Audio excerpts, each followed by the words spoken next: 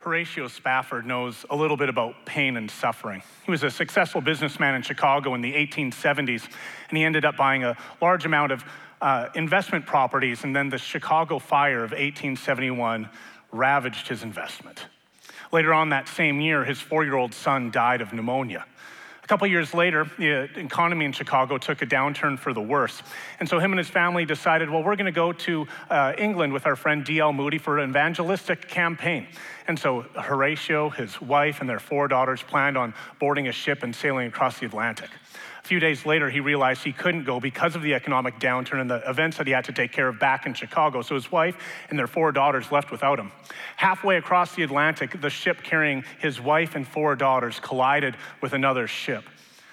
The ship went down. His 4 daughters died, along with 200 other people. His wife was able to survive and made it to England, and he immediately sent a telegram back home saying, "Saved alone, what shall I do?"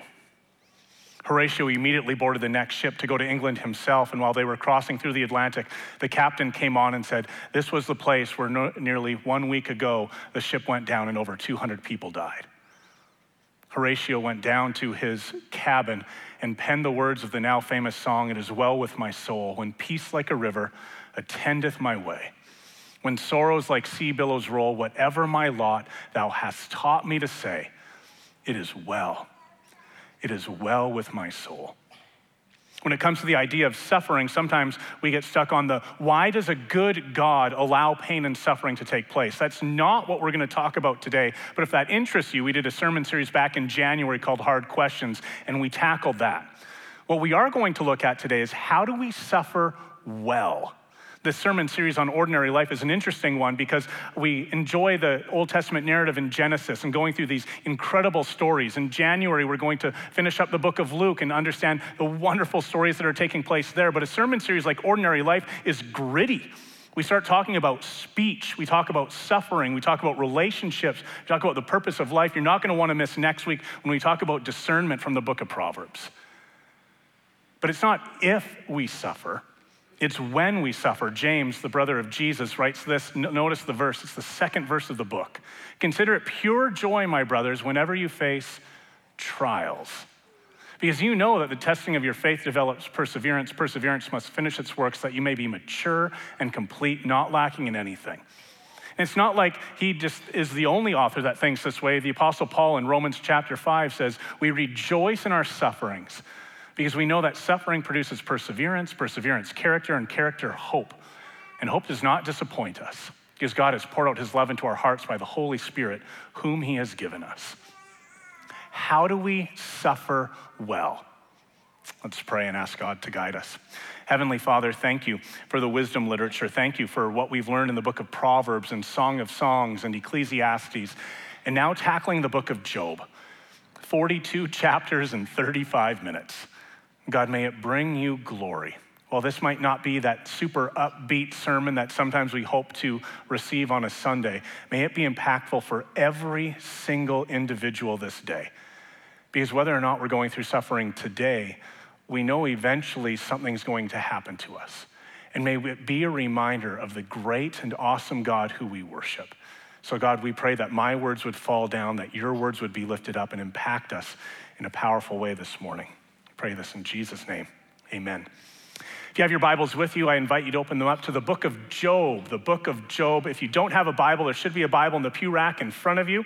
The book of Job is a little bit tricky to find. You can open up the Bible to the table of contents. It'll have Job about halfway through the Old Testament. The big numbers are the chapter numbers, small numbers are the verse numbers. But if you like following along word for word, I always preach from the ESV. So we're in the book of Job. We're going to be jumping around from the beginning of the book to the later part of the book and reading some good chunks of scripture too. For those of you who enjoy taking notes, it's a super uplifting, joyful time today. We all experience pain and suffering. So here's how the book of Job works. The very opening verse, we are introduced to Job. And in that opening verse, we are told that he is a man who is blameless and upright. And it talks about how wealthy he is and how everything is going his way. The very next scene is the throne room of God. And we're introduced to God, a group of angels, and Satan among them. And Satan says to God, he goes, well, of course, Job is a great guy who likes to follow you. Nothing is wrong in his life. He's rich. He has family. He has everything he needs. And God surprises Satan and says, take it away. Let's see what happens. Over the first 2 chapters, Job experiences utter devastation. From chapters 3 to 37, a section of 35 chapters, Job's friends come, and this cycle takes place. The friends say, you must have done something wrong. Job says, no, I didn't. And then they go over this again and again and again. And then eventually, God shows up, encounters Job, and there's a life change that takes place. We start with Job chapter 1, verses 1 to 6.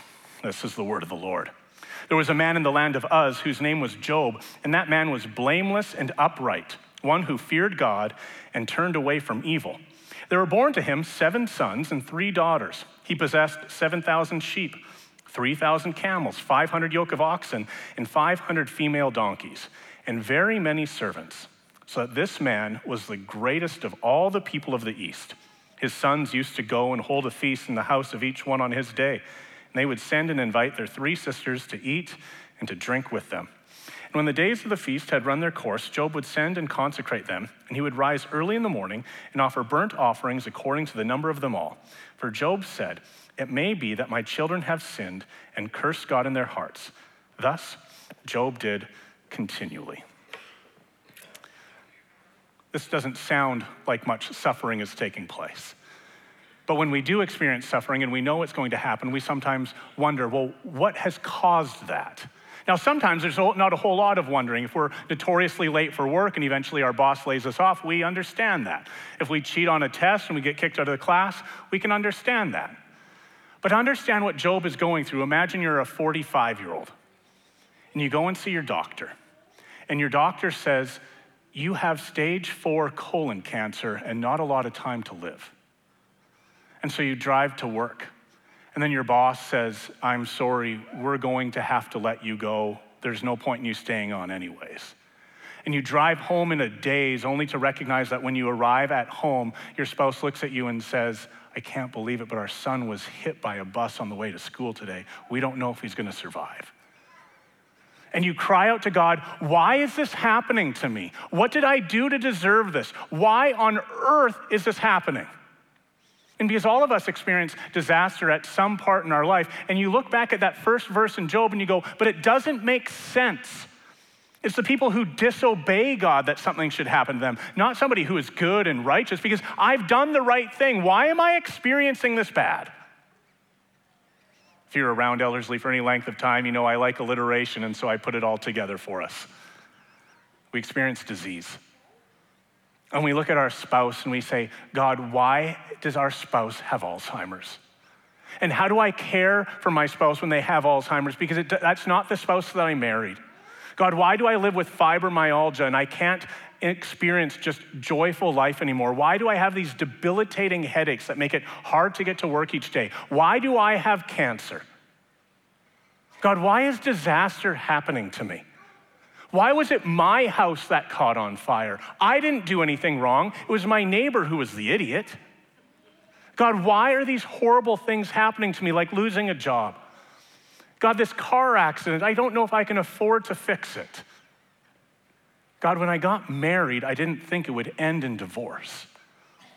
This isn't the happily ever after I was promised. God, why am I estranged from my kids? Why do my parents not want to talk to me? Why are family members disowning me?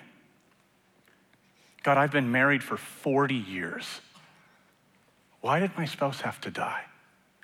What do I do now? God, my kid just passed away, and I don't know how to live over and over again because they were my life. And so we start to wonder and we ask these questions. God, what is the reason behind this? And I think as good people who love Jesus, we sometimes wonder, God, why is this happening to me? What did I do? Please explain this to me. Is it because I didn't tithe that now my dishwasher is broken? Is it because I didn't do the right things that now I suddenly am sick? Maybe I could have eaten better? Am I not invited to Christmas parties because I talked about suffering for 35 minutes and nobody wants me at their house? What is going on? The guys from the Bible Project, David just talked about that in his announcements, came up with this triangle that I think is really helpful. Because I think as followers of Jesus, we understand what's taking place. We believe in a God who is just. He does the right thing. He is all loving. He is all kind. He is all holy. We worship a holy and just God. Bottom right is the retribution policy. When somebody does evil, they should be punished for that evil. We do it here on earth. If you rob a bank and you get caught, you go to jail. That's how life works. And the bottom left is Job. 1 verse 1 is so radically important. Because Job is going, I am righteous. I am blameless. Everything should work out my way. And what the guys at the Bible Project said, and I think it's fascinating, is that we only see two sides of this triangle. So here is Job, and he's going, God is just. I believe that. I believe that he punishes wrongdoing. Here am I? I don't know. Here am I, and I am a righteous man. I am holy and outstanding, and I glorify you with all of my thoughts, my words, and my deeds. So why am I going through such a horrific time? But then his friends show up, and they too only see their two sides of the triangle. They see God is just. Job is experiencing incredible pain and difficulty. What did he do wrong? But here is God who sees everything. And he can see all three sides of the triangle. And the book of Job is teaching us something that we need to understand if we're going to suffer well. All three of these things can happen at the exact same time. God is just. There is punishment for sin.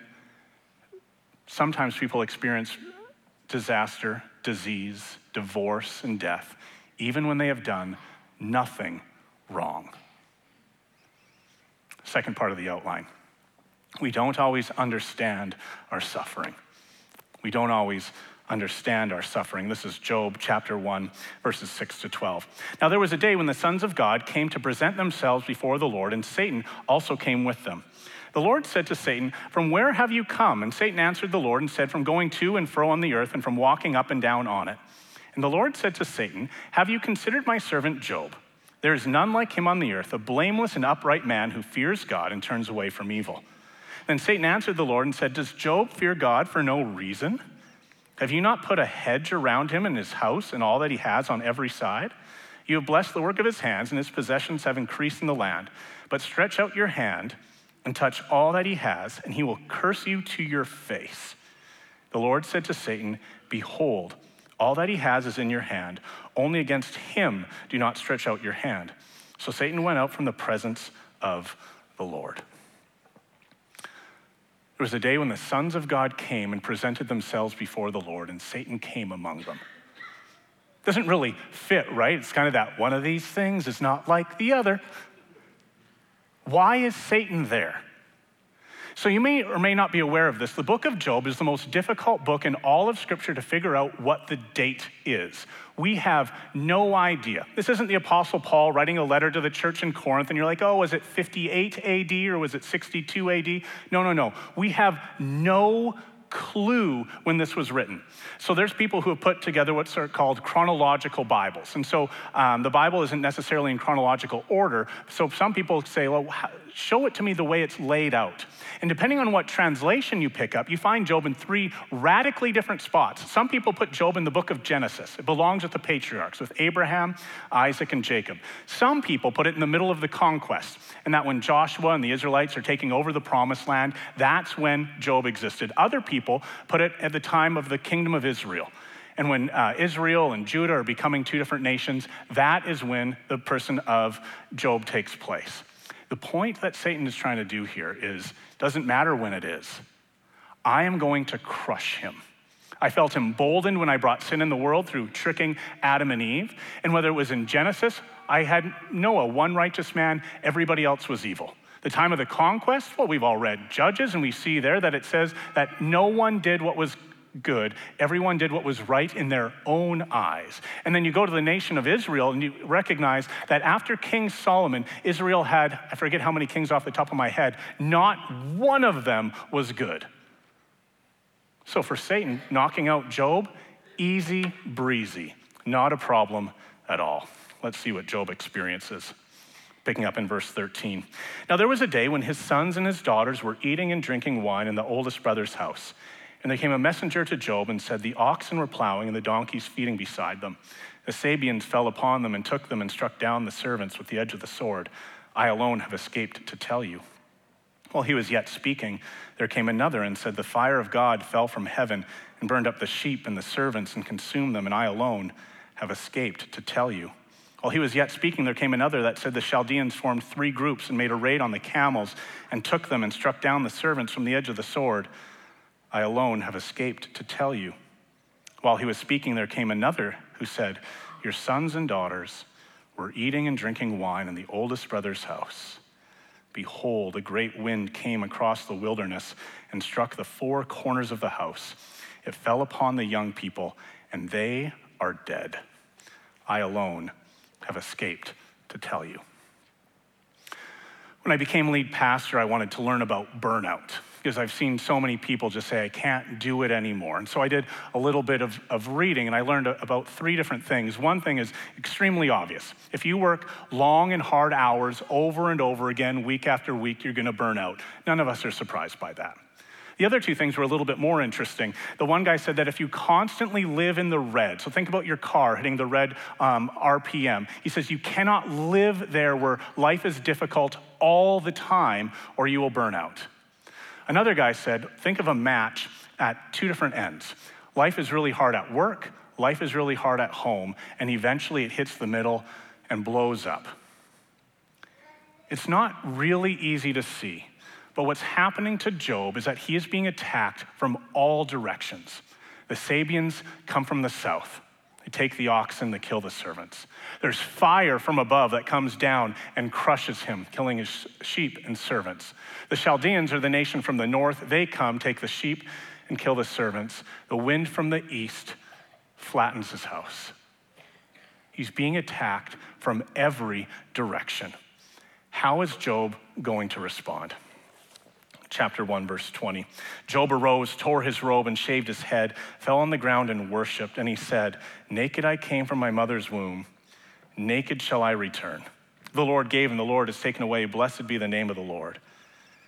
In all this, Job did not sin or charge God with wrong. Chapter 2. There was a day when the sons of God came to present themselves among the Lord, and Satan came among them to present himself before the Lord. And the Lord said to Satan, from where have you come? Satan answered the Lord and said, from going to and fro on the earth and from walking up and down on it. And the Lord said to Satan, have you considered my servant Job? There is none like him on the earth, a blameless and upright man, that's the 3rd time, who fears God and turns away from evil. He still holds fast to his integrity, although you incited me against him to destroy him without reason.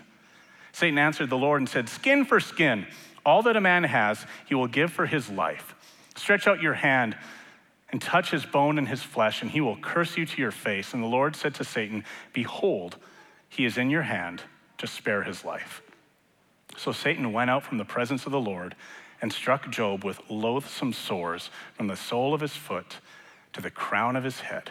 He took a piece of broken pottery with which to scrape himself while he sat in the ashes. Then his wife said to him, do you still hold fast to your integrity? Curse God and die. But he said to her, you speak as one of the foolish women would speak.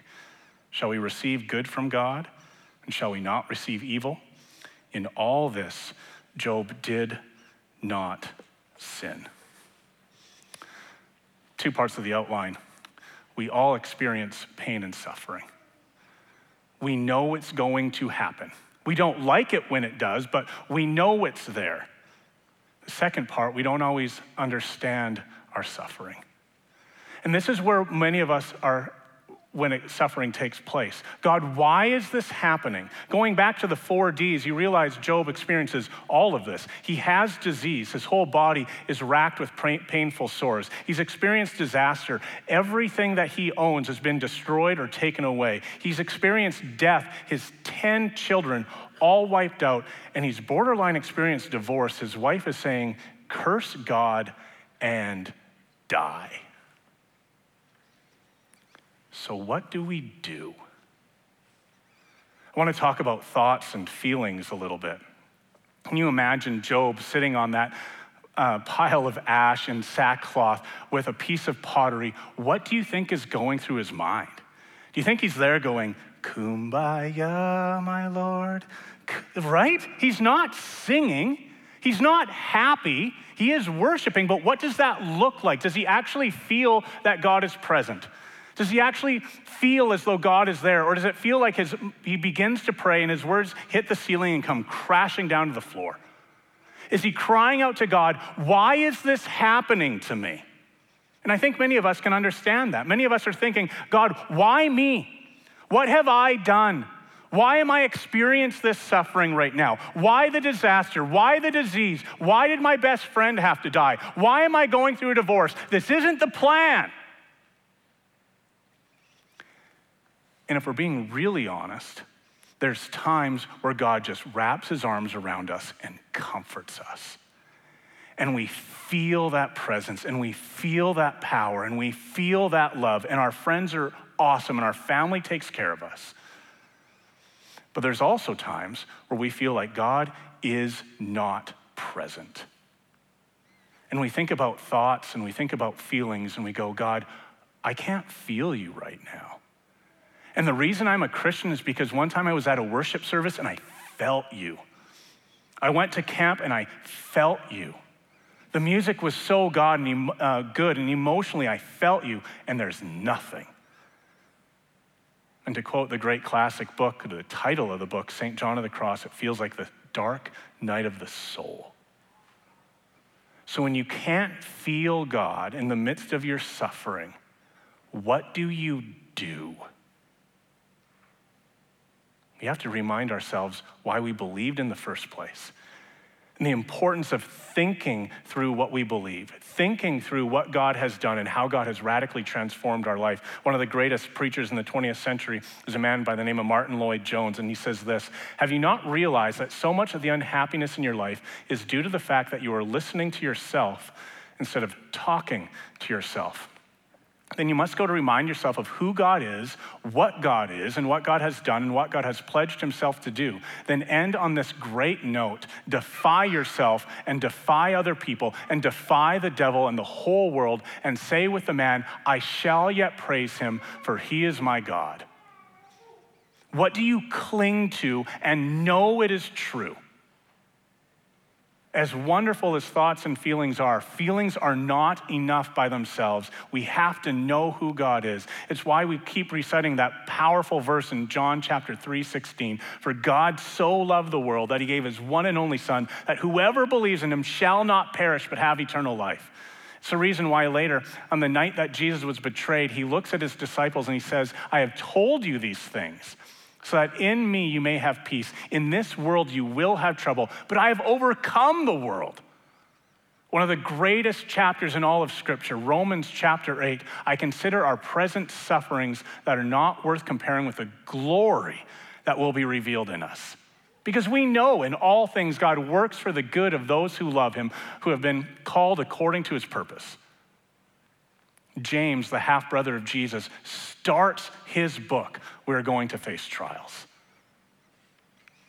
Peter, one of the most outspoken apostles, says, "Beloved, do not be surprised at the fiery trial when it comes upon you to test you, as though something strange were happening to you, but rejoice insofar as you share Christ's sufferings, that you may also rejoice and be glad when your glory is revealed." Why are we suffering?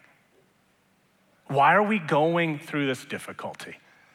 As Eastern religions start to creep in the way to the West, we begin to hear those things like karma. Well, the good things happen because you did good things. The bad things happen when you did bad things. But that's not what happens in the book of Job, which is why this book is so radically important.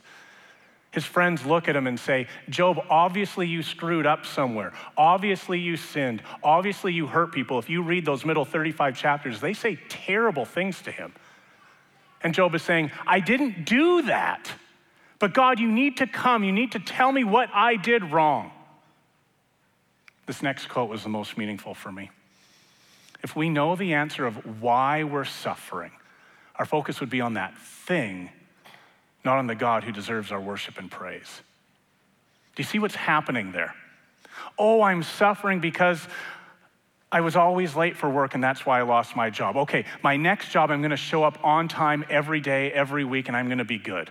Oh, I'm suffering in my relationship because I wasn't the way that I was supposed to be to my spouse or to my kids or to my neighbors. Okay, I'll fix that, I'll make it better. In the book of Job, 42 chapters, we're twice given a glimpse into the throne room of God. Job never learns about that.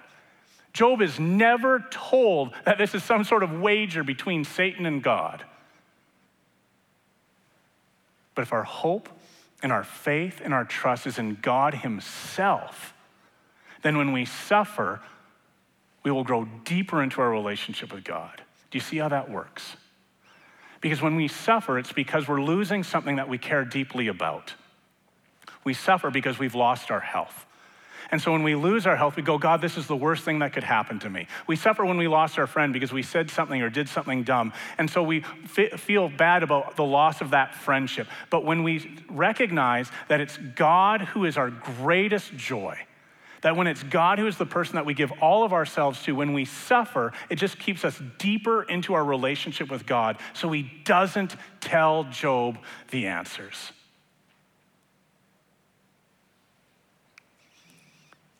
Third point, we can trust God in the midst of our suffering.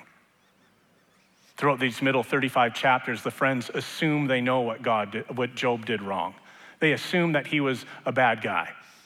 They assume that he was critiquing people behind their backs. They assume that he wasn't kind and would often use his money to oppress people rather than help them out. And Job comes back and he says to them, that's not what happened. And what I need you to understand is that I am upright and blameless, and God has to tell me what took place. And so, surprise, surprise, God shows up, and God lets him have it. The book of Job is considered one of the greatest pieces of literature in the history of the world. Listen to the poetry that's here. This is Job 38, picking up in verse 1. The Lord answered Job out of the whirlwind and said, who is this that darkens counsel by words without knowledge? Dress up, brace yourself like a man. I will question you and you make it known to me. Where were you when I laid the foundations of the earth? Tell me, if you have understanding, who determines its measurements? Surely you know. Who has stretched the line upon it, or where its base is sunk, or who laid its cornerstone when the morning stars sang together and all the sons of God shouted for joy? Who shut the sea in with doors when it burst out of the womb, when I made clouds its garment and thick darkness its swaddling band, and prescribed limits for its set bars and doors, and said, this far you shall come and no farther, and here shall your proud waves be stayed. Verses 34 of the same chapter. Can you lift up your voice to the clouds, that a flood of waters may cover you? Can you send forth lightning that they may go and say to you, here we are? Who has put wisdom in the inward parts or given understanding to the mind? Who can number the clouds by wisdom? Who can tilt the waterskins of the heavens when the dust runs into a mass and the clouds stick fast together? Chapter 40, verse 1. And the Lord said to Job, shall a fault finder contend with the Almighty? He who argues with God, let him answer it. For the first time in 3 chapters, Job speaks. Job answered the Lord and he said, behold, I am of small account. What shall I answer you? I lay my hand on my mouth. I have spoken once and I will not answer twice, but I will proceed no further. And God says, I'm not done yet. Chapter 41, can you draw out Leviathan with a fish hook or press down his tongue with a cord? Can you put a rope in his nose or pierce his jaw with a hook? Will he make many pleas to you? Will he speak to you soft words? Will he make a covenant with you to make him your servant forever? Will you play with him as with a bird? Or will you put him on a leash for your little girls? Will you traders bargain over him? Will they divide him among the merchants? Can you fill his skin with harpoons or his head with fishing spears? Lay your hands on him. Remember the battle. You will not do it again. Behold, the hope of a man is false. He is laid low even at the sight of him. Eventually we get to chapter 42 and Job answers the Lord and says, I know that you can do all things and that no purpose of yours can be thwarted. Who is this that hides counsel within knowledge? Therefore, I have uttered what I did not understand, things too wonderful for me, which I did not know. Hear and I will speak. I will question you and make it known to me. I had heard of you by the hearing of the ear, but now my eye sees you. Therefore, I despise myself and repent in dust and ashes. At the beginning of the message, when I was giving the summary, I said, God gives Job not necessarily what he wants, but exactly what he needs.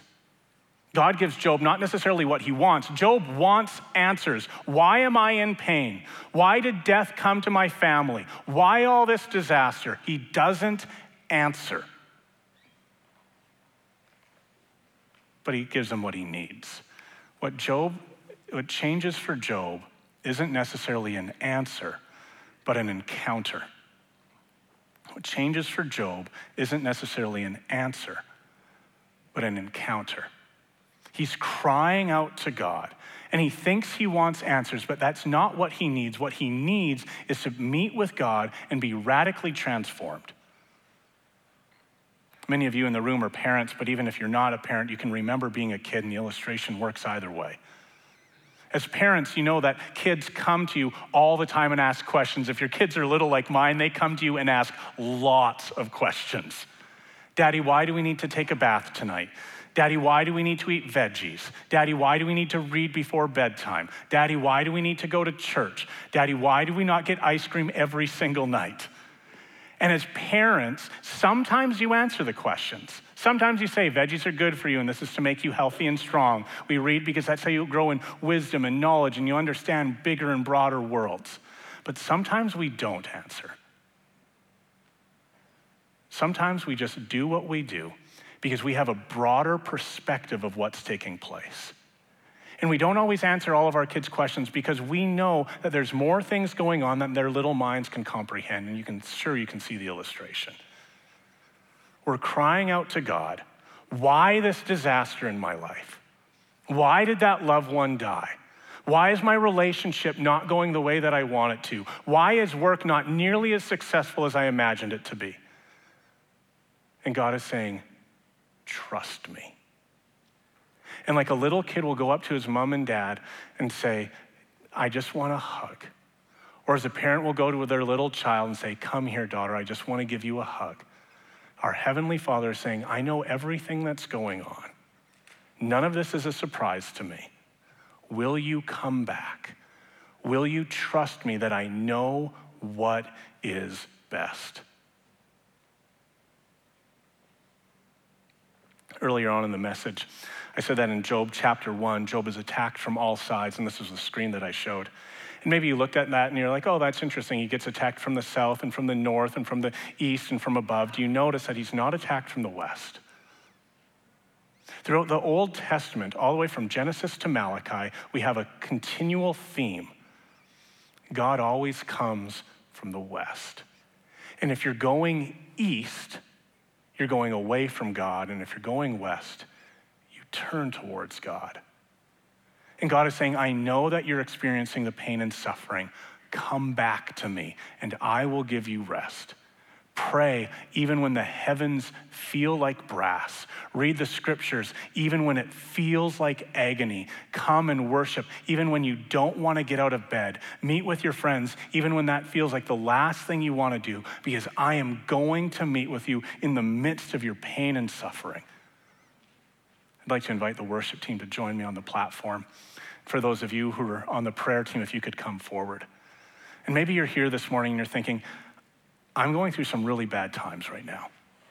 We would love to pray with you. We would love to put our hands on you and to pray that God's blessing, his comfort, his love would be upon you. We always finish by talking about Jesus. You remember that triangle, that there would be God's justice, and then there would be what would happen if you didn't follow God, and Job's righteousness. And Job is going, I'm an innocent sufferer. Why is this happening to me? But at the very end, he repents and he goes, God, I'm sorry for what I did. But there is a truly innocent sufferer. And God sent his one and only Son, who loves us so much that he came to earth on a rescue mission. The Son of God did not give up his divinity, did not give up his godness, but he took on humanity. So at one time he is both fully God, fully man, in one what they call hypostatic union. And he lived a perfect and holy life. And because he knows that his Father is just, because he knows that there's a retribution policy and that there must be a punishment for the sin, the one truly innocent sufferer said, I am going to pay that price. I'm going to climb upon that cross and I am going to die. The one and only truly innocent sufferer took on the pain of the world so that we, all who believe in him, might have the glory of Christ. It's why Horatio Spafford could, in the way to the Atlantic, to England, across the Atlantic Ocean, could go down to his cabin and in the midst of horrible loss, pen the powerful words, "It is well with my soul." I'm going to pray. The worship team is going to lead us in that very song. And whether you sit there and just cry out to God, whether you stand and lift up your voices and blow the roof off this place, know that we are to suffer well because we have a perfectly innocent God who suffered on our behalf so that we might receive the riches of Christ. Let's pray. Heavenly Father, thank you for the blessing of the book of Job. May we be a people who suffer well. And whether we're in this room right now experiencing suffering at this very moment, or whether we're here today going, I was doing really well and didn't think we'd talk about suffering, that we would be a church that loves deeply, that we would not run away from you, but would instead run to you, that we would lift our voices up in song to a great and holy God, knowing that we are called to worship. Pray this in Jesus' powerful name. Amen.